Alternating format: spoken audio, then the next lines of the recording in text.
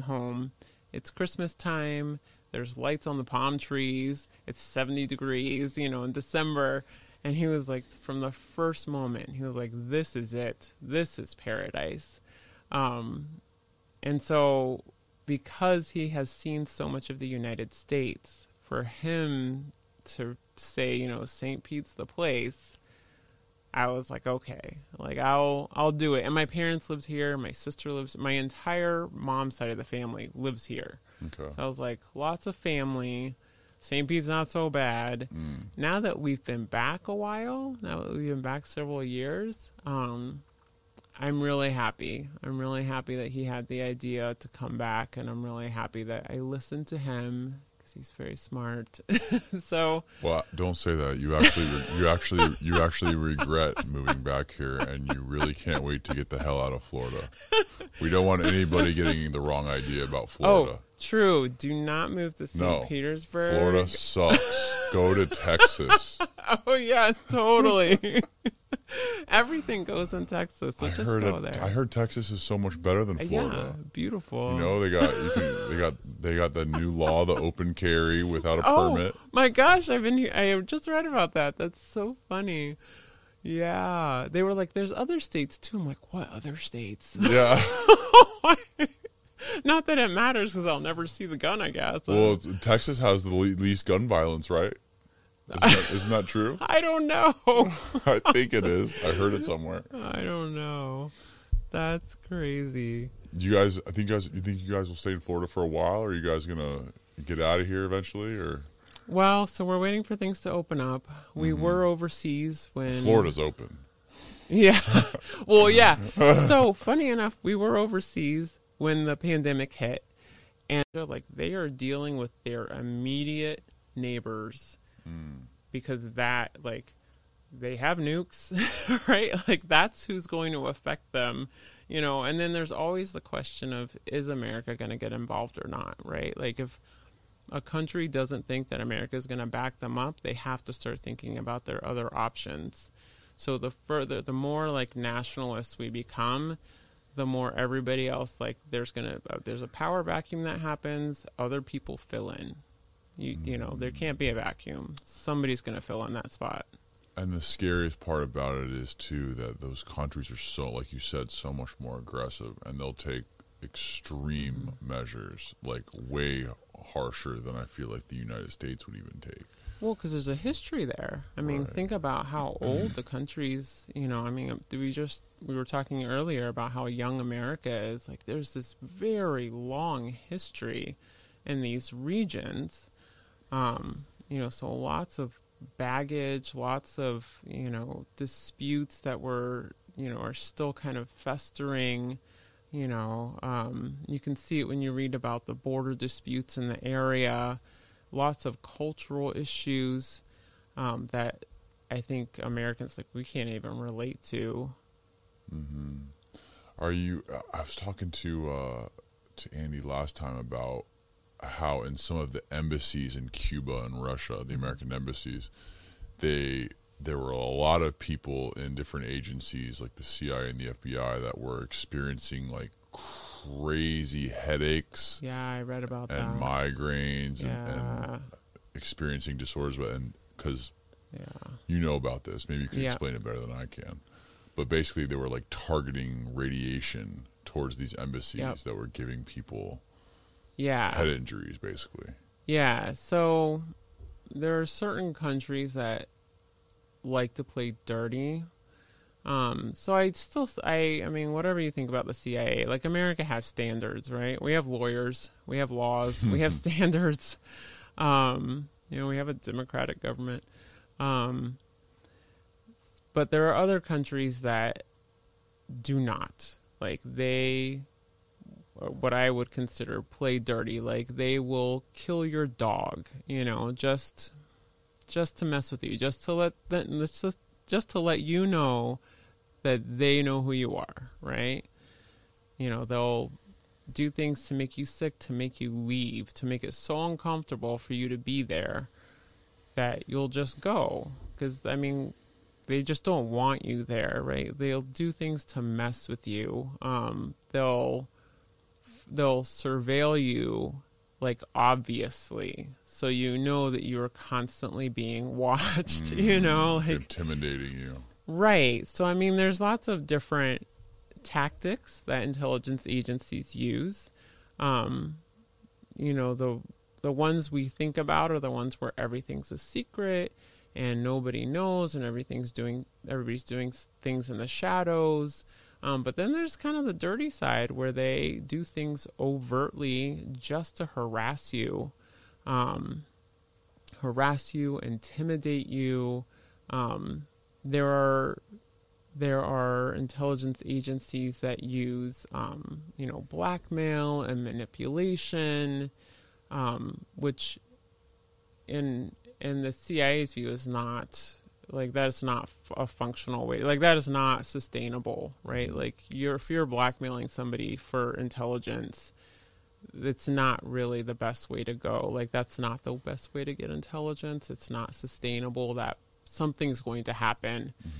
You can't keep that up. Maybe you could do it once, but if you're trying to build a long-term intelligence relationship with an asset, that's not the way to go. But there are plenty of countries who do it, But doesn't the United States break sort of international laws too? I mean, don't we break a lot of laws that we just say it's okay because we're the United States? Well, so does everybody. Yeah. So all the countries do it. So gathering intelligence in, like, any country is illegal in every country. So to that extent, yes.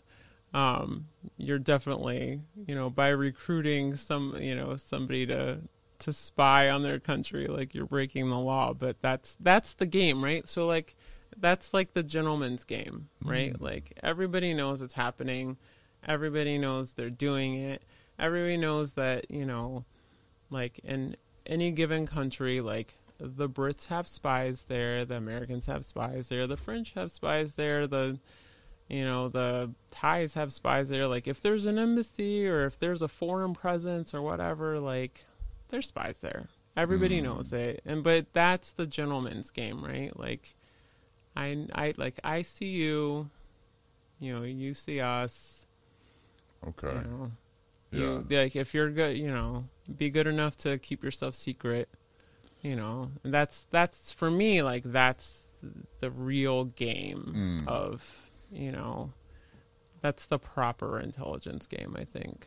Do you think because of your guys' opposite personality traits, do you think that made you guys work better together? Yeah.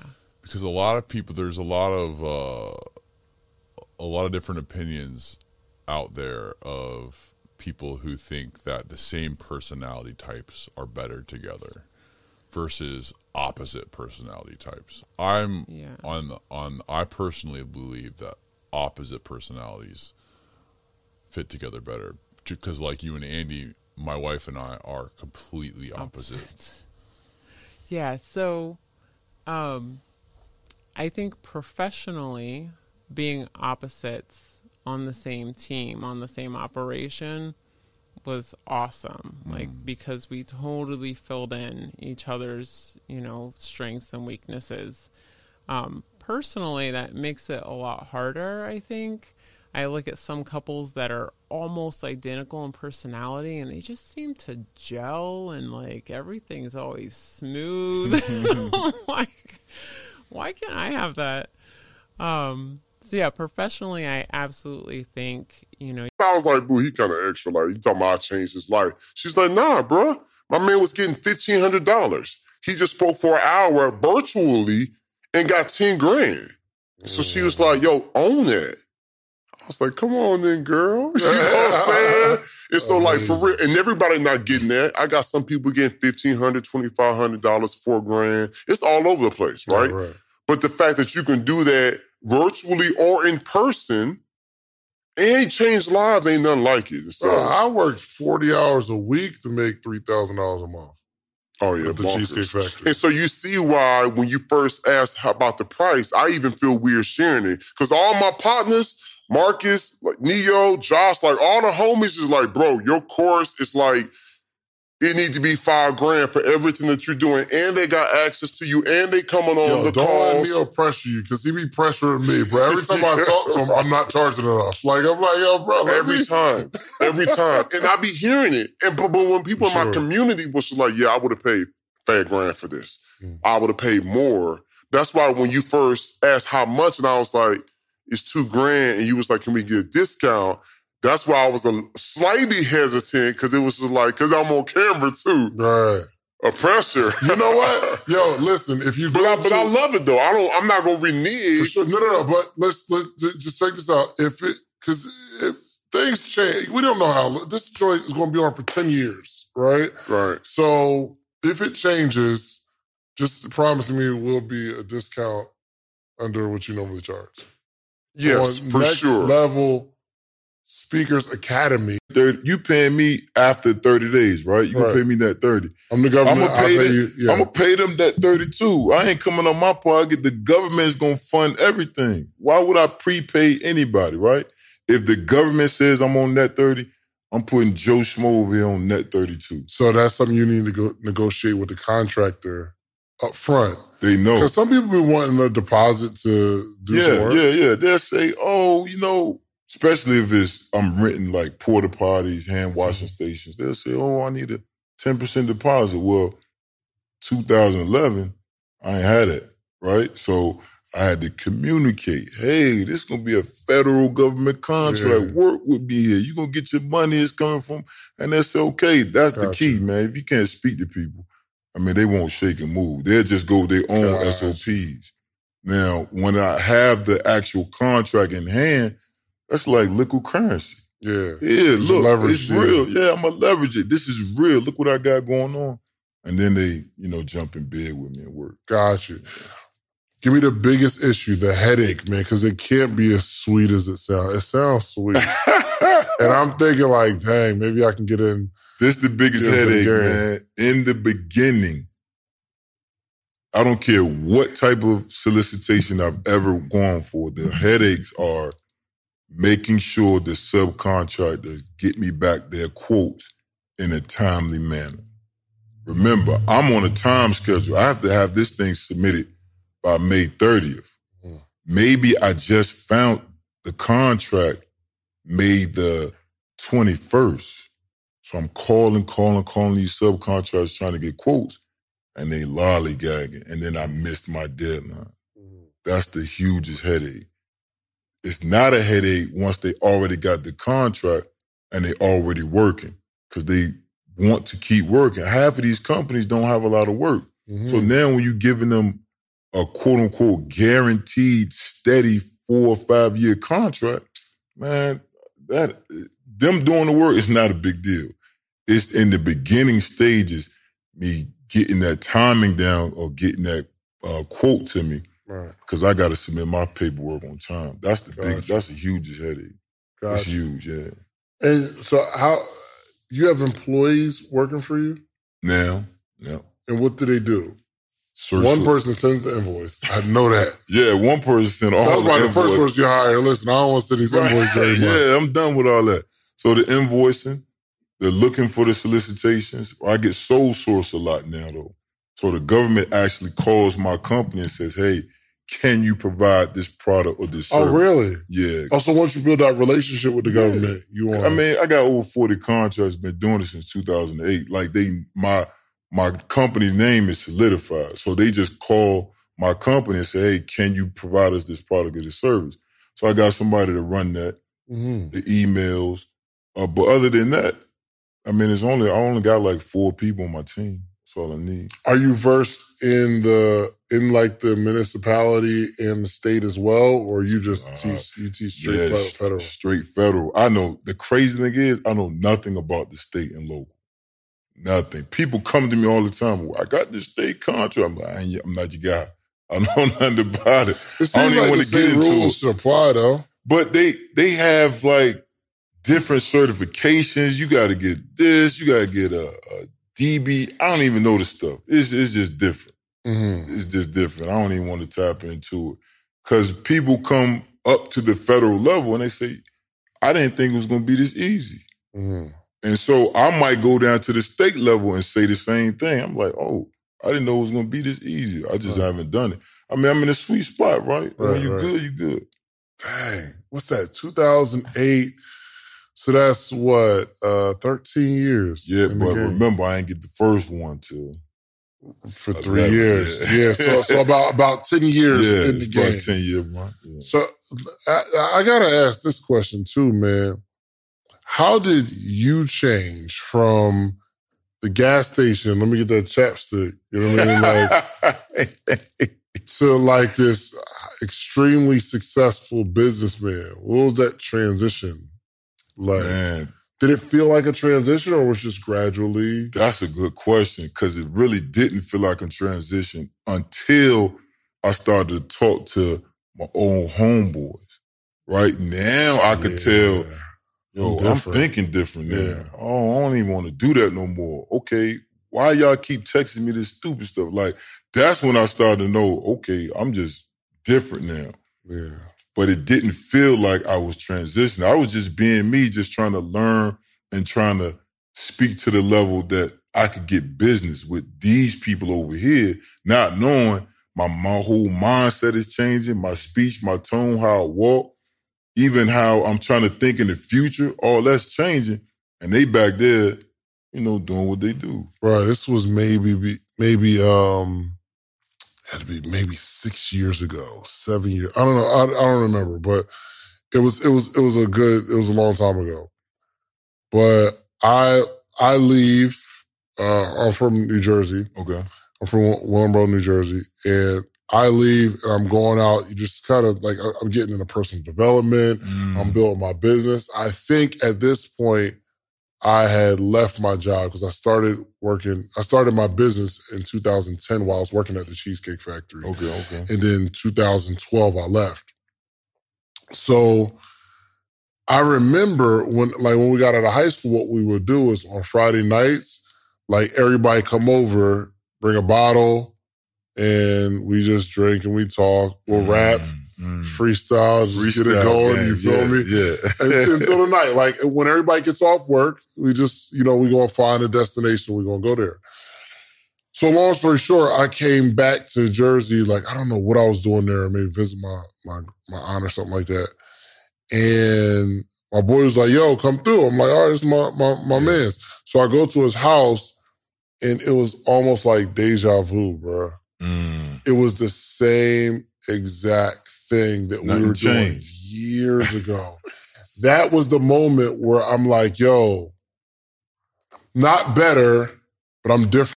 Japanese people just put on a mask. They were like, for the greater good, no problem.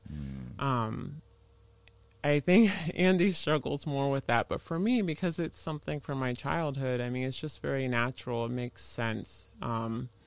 Well, it's interesting because there's such an ancient culture. Yes. Like Andy was telling me that he was doing a tour there. I believe it was with you. Yes. And someone showed you guys like a mill or some sort of building. Yeah. That was twice as old as America. Yeah, it was so like that put everything in perspective. It was like a house, like a wooden house and a mill, still standing in like pristine condition because they take care of it. Yeah, like twice as old as America, and we were like, wow, the culture here. I mean, we've been to a lot of countries in Asia, and China is one of those places where you look at China's history, and like their history is there's such longevity there, and the China that we know today is not original China. Like they have looking at their progression over history, I just think is so fascinating. America's harder because we're so young, so we're right now witnessing our own progression, but it's not like looking at 3,000 years worth of history. Right. I mean, Native Americans were here, but we don't have that written history. It makes you think, is that where we could be going if we last that long? It's really interesting. So I'm a giant dork, and I am a huge fan of Star Trek. And Star Trek Next Gen is one of my favorites. And so the whole idea that one day we could be like this, you know, utopia on Earth, at least, where, you know, like money isn't, like, I think there's no currency, I'm pretty sure, in Star Trek. Everybody has roles they fill. Everybody's needs are met. There's this definite part of me that's like, that could happen one day in theory. But communism is also a good theory. And, like, practically it will probably never, ever work. So it's one of those things where, you know, I have faith in humanity, but I'm also realistic. You know, we could do a lot of things. Lots of things are possible. Mm-hmm. Are we ever going to get there? I don't know. It would be, I mean, it just seems like the world would be such a better place if we didn't have this inherently tribal DNA. Yeah. Where we're just not, like I said earlier, like territorial apes with thermonuclear weapons. Yeah. And, you know, unfortunately, that's just what we are as human beings. And I can't see in the near future any way to get past that threshold.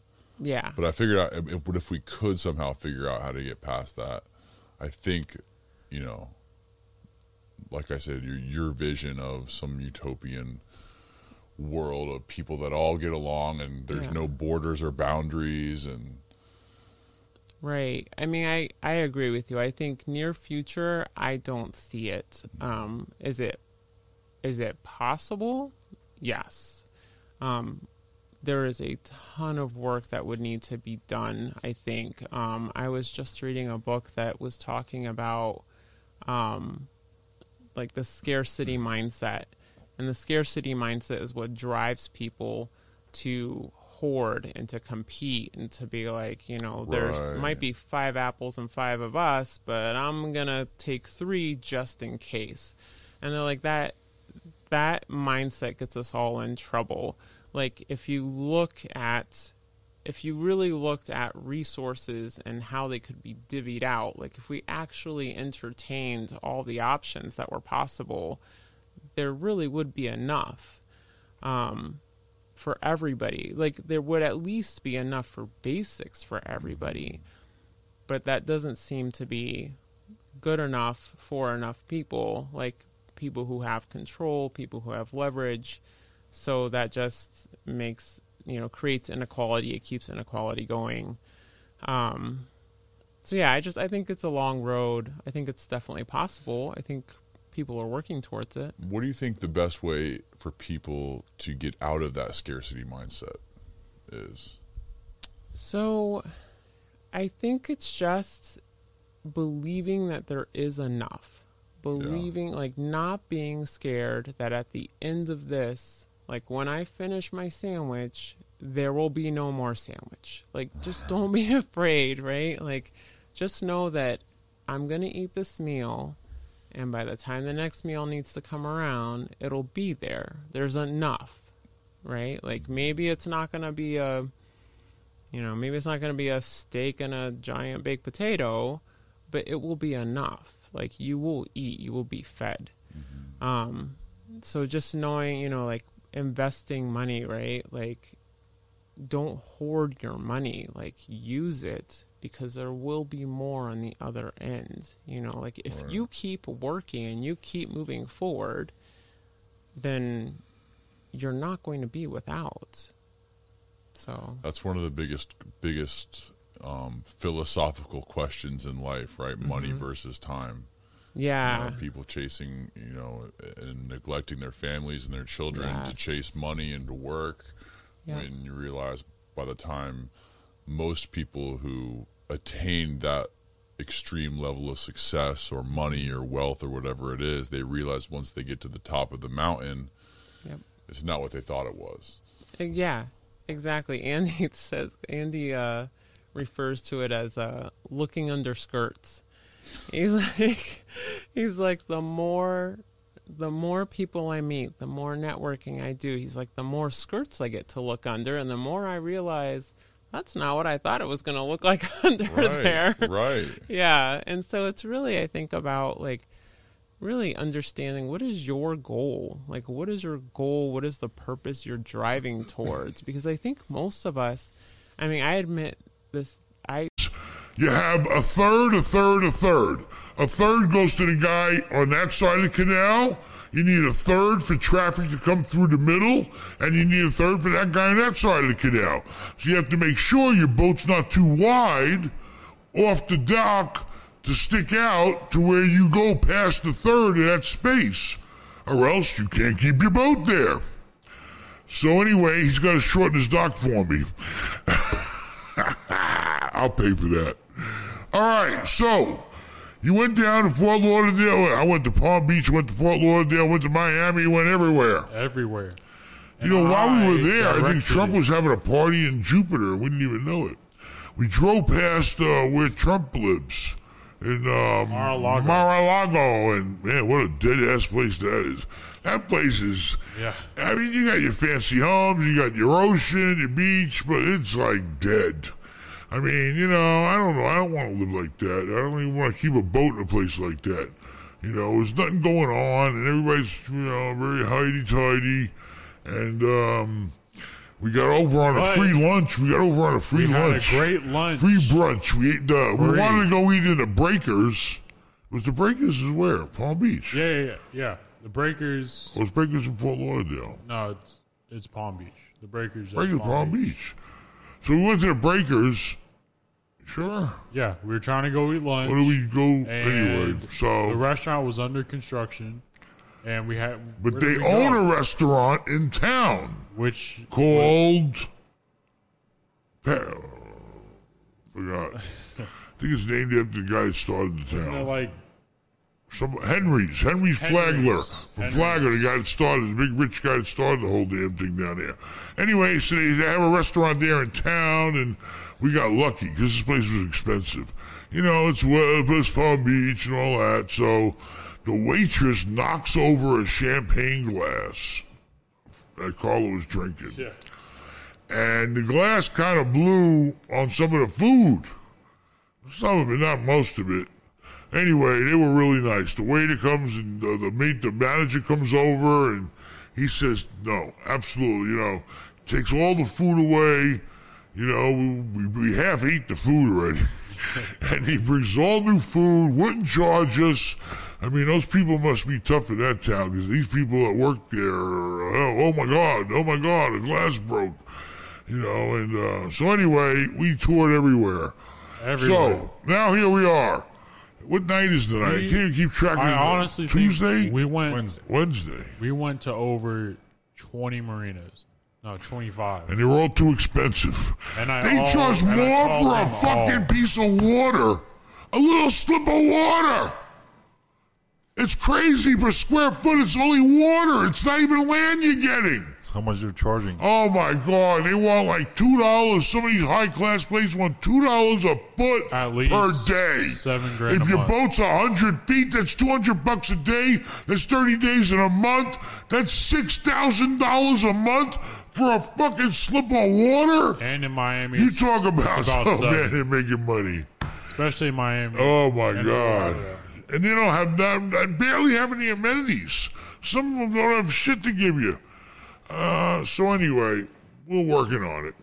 All right. I hope anybody's out there. They got any problems? They got any questions? Call in.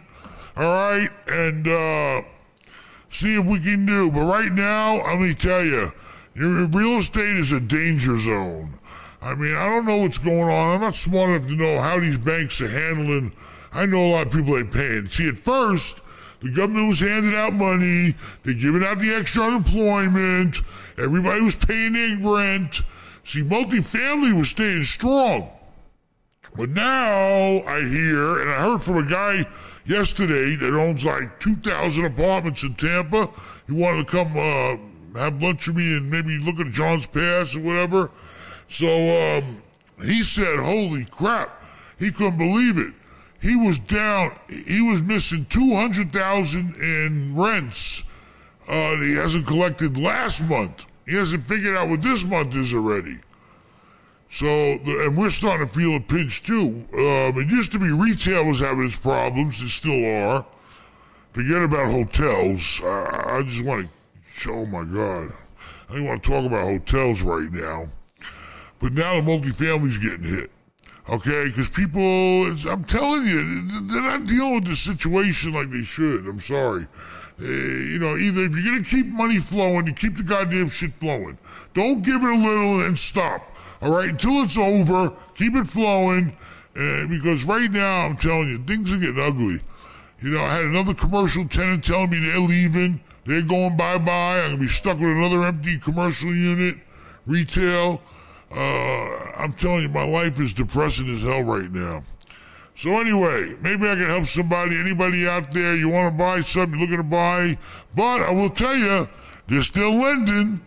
The government's backing up all the banks. They're backing up Fannies, Freddies. I got people in contract to buy stuff right now. We had a big inspection in one of our hotels. I hope that goes through. So there's money flowing out there still. So if you want to do real estate, what you got? We also have super chats. Super chat. Parasailing the Past, thanks for the $4.99. And thank you for coming to, I think, most of the podcasts. Is that the parasailing goddamn guy I can't find? Every time I go there, he's off sailing somewhere. Yeah.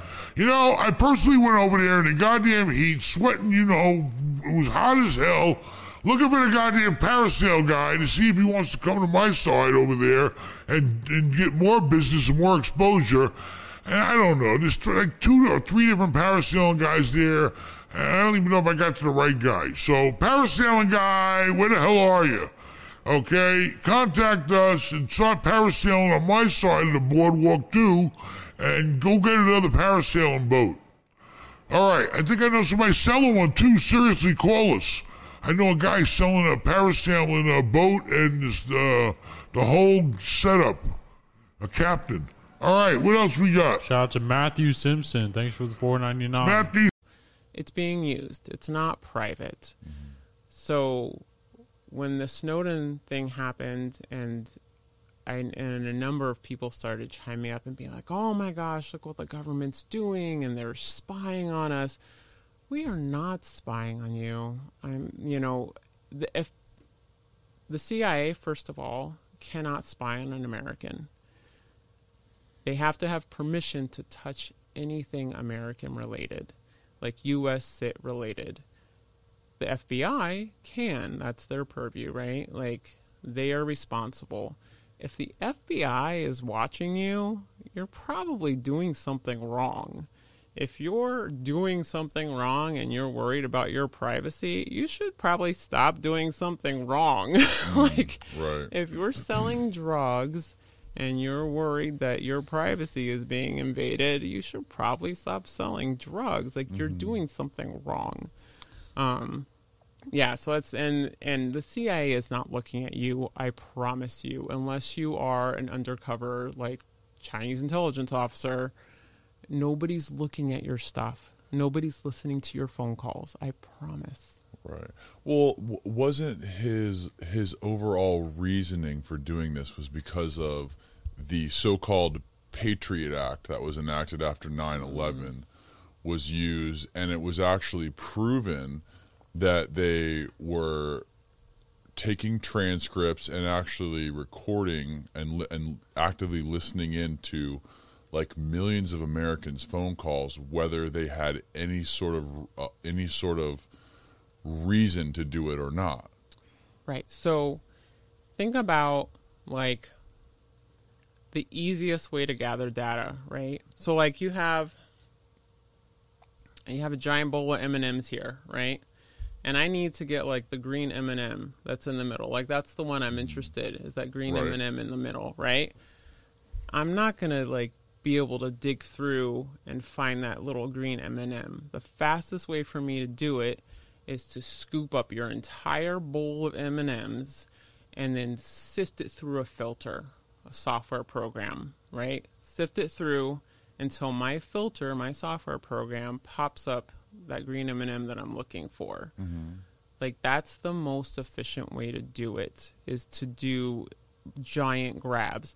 I'm not really looking for the red M&M or the yellow M&M. I don't care about the brown M&M. Like, none of that really matters to me. I'm looking for this one thing, and the best way for me to get it is to just do a grab all and sift through it. Like, I'm not actually listening. Like, nobody's listening to all those conversations. Think about, like, millions of conversations. There are not people out there just listening to conversations. That's not, you know, like I said before, right? It's How does it an work? office with cubicles, like office workers. Is it, you know? Is it some sort of like AI that's basically like scanning all of these phone calls and text messages looking for keywords, or what is it?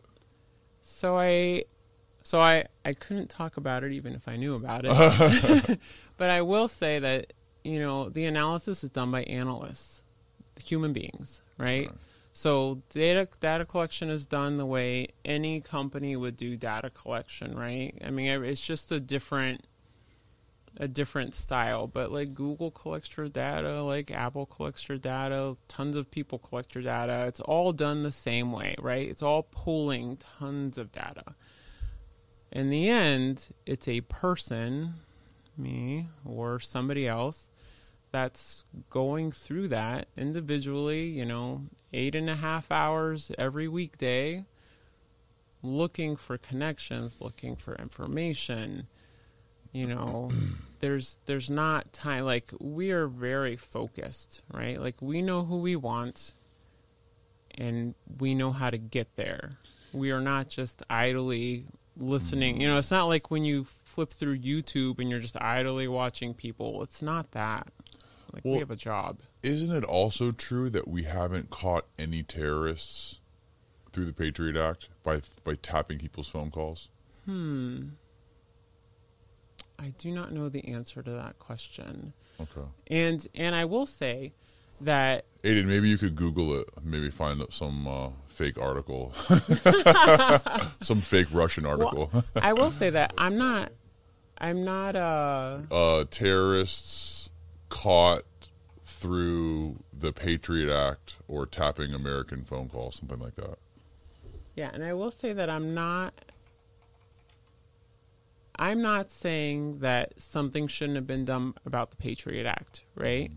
The Patriot Act was something that came out of 9/11 for a specific purpose, and I think things like that oftentimes, right, because it was broad. So because it was broad and already in use, it's easier to just kind of keep it there. Yeah. So I'm not saying that shouldn't have been reviewed, because I think that, you know, a policy, particularly if a policy comes out of like a time of war, that needs to be reviewed, right? Like, is it still meeting the purpose? Can we narrow it, right? So that's why I say, you know, I support whistleblowing, right? I support reviewing things that are already in practice, because, you know, maybe something that was okay the first 3 years after 9/11, you know, isn't okay 10 years down the road. Maybe that's unnecessary. Maybe it's reaching too far. Maybe you do a review and you find out that it's not serving its purpose. You're not actually catching terrorists, right? I mean, the information, even if it wasn't capturing terrorists, probably was good for other forms of intelligence that nobody's talking about, because nobody cares. Doesn't have as much of a impact when you talk about other forms of intelligence. Right. But yeah, I guess, I mean, the hard part to deal with is the fact that they use something like 9/11 and the clever marketing of calling it the quote Patriot Act. Pay them their money back, right? And then once you would have paid them their money back, they would have been on dick. So now they trying to give you 5, 6, 7, 10, 15. You know what I'm saying? Because their whole goal is to get you to start spending money. Right. That's their goal. They want you to spend their money because they make interest off it. They keep offering you shit and you not really spending, or you spending it little. They know you got a bag. All right, give me $100,000 credit card. Guess what I'm going to do every month on it? I'm gonna go get gas. I'm gonna go get gas twice a week and barely use that bitch. Like, I don't need that shit. Now they trying to hit me with the 200-300, 400, unlimited, right? Because they want you to spend the money. That's how they make money off you. But you know what you did? You showed them the nigger. You feel me? You got real niggerish. You got real niggerish, gang. You took the 1,500 and you finessed. And guess what they did? They dipped you back down. All the time. What's your credit score? Tell them your credit score again. It's like a 5 something. Ooh, boy. Not only did they dick you down, they gave you a disease too. Yeah, they got down on me. I'm thinking, you know what I'm saying? I knew it was gonna fuck me up in the long run, but you know what I'm saying? It ain't shit to be covered. Yeah. And they did it raw. They fucked you raw, gang. Yeah, so I'm like, you know what I'm saying? Like, they don't roll back their cover because that's just a tricky situation for them. But you'll see, I mean, there are enough people out there that even with cover rolled back, if you look on like LinkedIn, you know, there are certain signs, you know, people say, I worked for the USG, you know, like, what's the U.S. government? Yeah, the U.S. government, you know, a very generalized Yeah. thing on there. So they probably have their cover rolled back, but they're careful not to put details. And we're only allowed to say so much anyways, you know. Right. Even with cover rolled back, all your language has to be approved. It's all very generalized. Nobody knows what you're talking about if you're trying to get a job. So, you know. How specific is that when you're like officially leaving the CIA? Like, I'm curious, talking to you and Andy, like, how specific are they with what you are and aren't allowed to talk about, and how often are you communicating with them? Like, because he mentioned that every time he does something public, he has to like have a correspondence or something. Right. So you're supposed to, so like anything written is supposed to go through a review board. And then they look at all your language that relates to the agency. I mean, like my resume, they picked over every single word and it came back with all kinds of marked out things and then replacements. Like it just has to be very general. You can't have any specifics. The biggest concern is revealing like sources and methods. So we don't ever talk about like specific places we went to or talk about like specific methodologies that we use in, you know, specific trade craft. So yeah, when you're generally out and about talking, you just kind of try to stick to the rules because there's only so much review that they can do anyways. So you just try to police yourself, make sure you're not divulging anything important, right? What do you think about Edward Snowden living in Russia and being protected by Russia? Edward Snowden. Because he's obviously, they know he's ex-CIA, or was he NSA? He was an NSA contractor.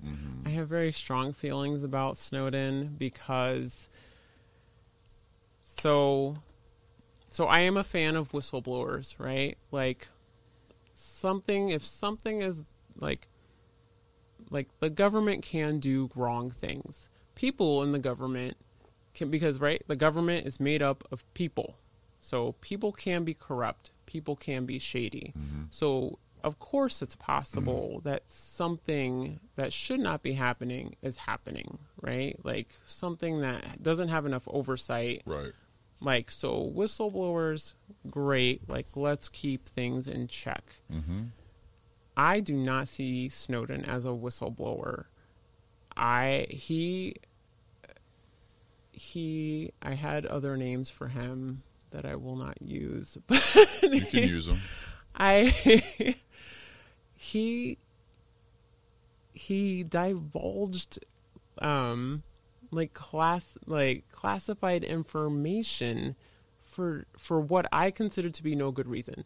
If there was something going on that should not have been going on. There is, number one, a chain of command to follow to report it. You do not just release classified information to the world. And the fact that he went to, like, I think he ran to Cuba first and then to Russia, like our actual enemies, right? Like, I think he went to Hong Kong. Or Chinese. Yeah. I mean, anyways, like, so Hong Kong, Russia, not friends, right? So I feel very strongly that maybe he thought he was doing the right thing. My guess is he had a very good handler who convinced him, because that's how it works, especially with those types of countries, right? He had a good handler who convinced him he was doing the right thing for his country. He was not doing the right thing for his country.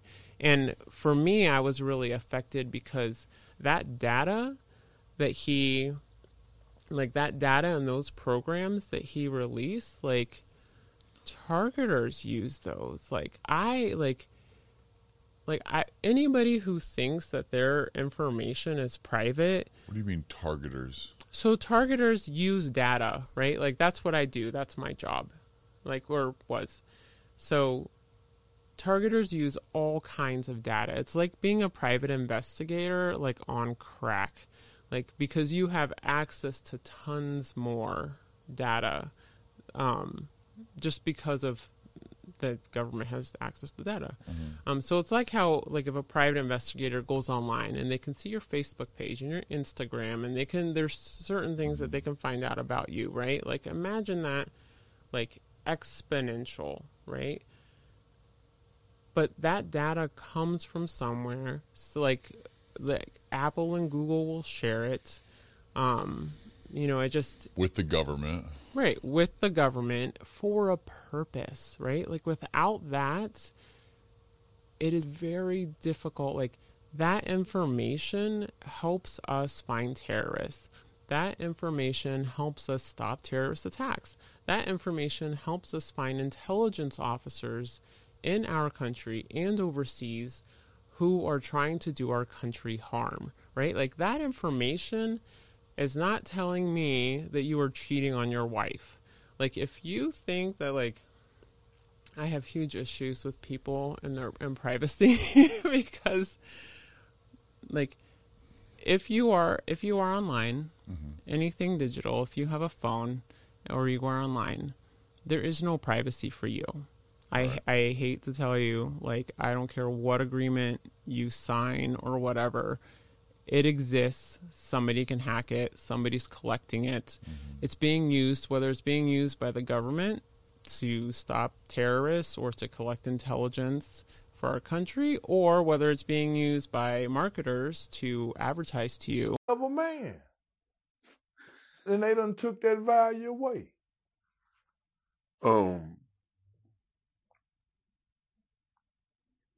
He got into it with Dr. Umar Johnson. Yeah, he a fraud too. Dr. Umar Johnson? Yeah, man, y'all know he a fraud. Y'all kind of preach some of the same things, though. Well, I ain't begging for money. See, I was, yeah. I ain't saying a nigga don't say no real shit, but man, he done been caught with a stripper hoe. He been begging for money about a school he ain't got built. Yeah, man, he went off on a rampage one time. They thought the nigga was crazy. No, man. I ain't done none of that, homie. Yeah, man, I ain't flopped yet. Let me just say that, yeah, I ain't flopped yet, man. Yeah, they gotta at least let me flop before they, bash me. But yeah, I ain't flopped yet. But Kevin Samuel and Dr. Umar Johnson, homie, man, they playing on us with that shit, man. Neither one of these men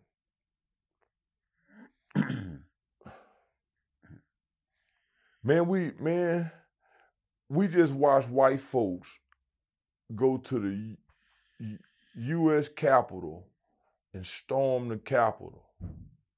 We watched fat white men climb walls. Man, they kill people. Man, them people went up there and done something we ain't never saw ever before in our time of living. And these are the men that I work. Do I think I'm smart? Define smart. Like the strategic thinker, just the smartest person in the room. No, for some I'm not reason, the smartest I feel like in the room. I don't feel like I'm I honestly don't feel like I'm that smart in terms of I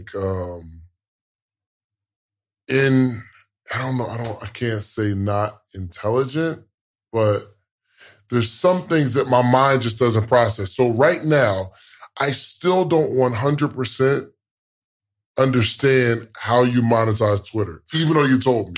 And my mind's trying to follow it. And I'm like, all right, well, okay, you send people to the banner, but do they pay? And you systematize. That's why I feel like you see things in pictures. So in terms can you clearly define see things in pictures? All right, look, I know you're enjoying the episode, but I got to tell you, finally, you asked for it, and we created a Patreon, okay? We created an inner circle. We have amazing stories, amazing information, how-tos from the episodes. The only thing we're missing is a community. So it's about that time. We put together our Patreon. We put together a community because we have to have conversation around the information. So even this podcast that we're listening to right now, there needs to be conversation. I want to hear what you got. Like, let's throw some stuff back and forth. And because we're like-minded, we're all going in the same direction. When we connect in a community, we can connect on other stuff outside the community because we're building real relationships. Okay. So check out the Patreon. We got 3 tiers. I don't care what tier you join. The support is appreciated. Okay. Thank you so much. Now back to the episode. So for instance, I had a friend. He was never afraid to talk to women. That was always my thing. I always take the friend. I just know going into a situation, I'm going to take the friend. It's all good. But in his head, he knows how this thing's going to work out. Right. It's almost like a visionary. From walking up, what he's going to say, what she's going to say, how it's going to go, his rebuttal, where they're going to go later. But that's based on experience. That's all that is. You can predict the future when you know what you know. And that's what happened with your boy. He done been through it so many times, he can already predict the next move. The thing is, I think, so for instance, in these interviews, I never know how they're going to go. We've done over 100 of them joints. Mm-hmm. And I don't, even if I'm building a business, it's always like a real organic thing. Like we didn't run no ads to the morning meetup. We have hundreds and hundreds of people in it. But literally day to day, I'm just focusing on delivering today. And I'm trying to get into it now. I look at the numbers and analytics, stuff like that, but I don't know if I'll put the whole play together in my head. I just keep walking. Remember I asked you, I got this product and this product, and I don't know what to do. You're like, well, okay, structure it this way, put it in the funnel, you're going to run traffic to that. And even after the call, I'm like, all right, I know what I'm going to do. And then I hang up. I was like, hold on, what did he say? I was looking at my notes that's why I'm saying smart. But you told me something, we was at a restaurant, where you were like, yo, you don't even have to be smart. You said something like that earlier today. Explain that. Do you remember? Yeah. No, I feel like people focus on the wrong thing to be wealthy. And the reality is if you focus on certain key elements, key points, you can accomplish that. One is relationships. If you can master relationships, you'll get opportunities that the normal person would never get because they don't have the relationship. The second thing is making sure you have the drive to do it, being persistent and consistent. Those 3, being consistent, and persistent with the right networking skills to build relationships, the people skills, with those three as a combination for wealth. Dang, that's crazy. It's easy. And then by you knowing this information, that joint just hit me. You can utilize it in a way where you have the ups on anybody you meet because, or that's trying to do the same thing you're trying to do because you understand that that's what you need. Because the information is going to come based on a relationship. If right now I wanted to start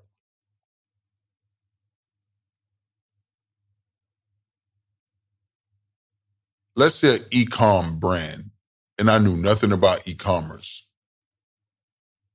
I can call one of my relationships, and now I know everything. Because he's just going to tell me. And then you'll consistently work at it and be persistent once things don't go well. God, and it just hit me because the same example that I was using like with this podcast, those are the only three things I have. I'm consistently dropping every single week. I'm persistent. I'm gonna get the interviews, and I'm just focused on good relationships. Done. Dang, that's genius. You are smart. Seriously. So now if you think about it, like we built our relationship, right? You decided you have morning meetup. You want to create more products to add more value to your audience. What we did, we got on a call, gave you my time, and we mapped out something crucial. Mm-hmm. But you didn't know that before the call. Because your habits create your character, and your character determines your destiny. As we learned from our mutual mentor, you know what I'm saying? Like, success will take you there, but your character, your gifts and talents will take you there, but your character will keep you there. But it all starts right here inside the mind, so we got to have a strong belief system. Because I remember when we used to school, you would see the little posters that say, if you believe it, you can achieve it. Bro, that's facts. That was a bar. We thought it was corny. We thought it was cliche, but that's real.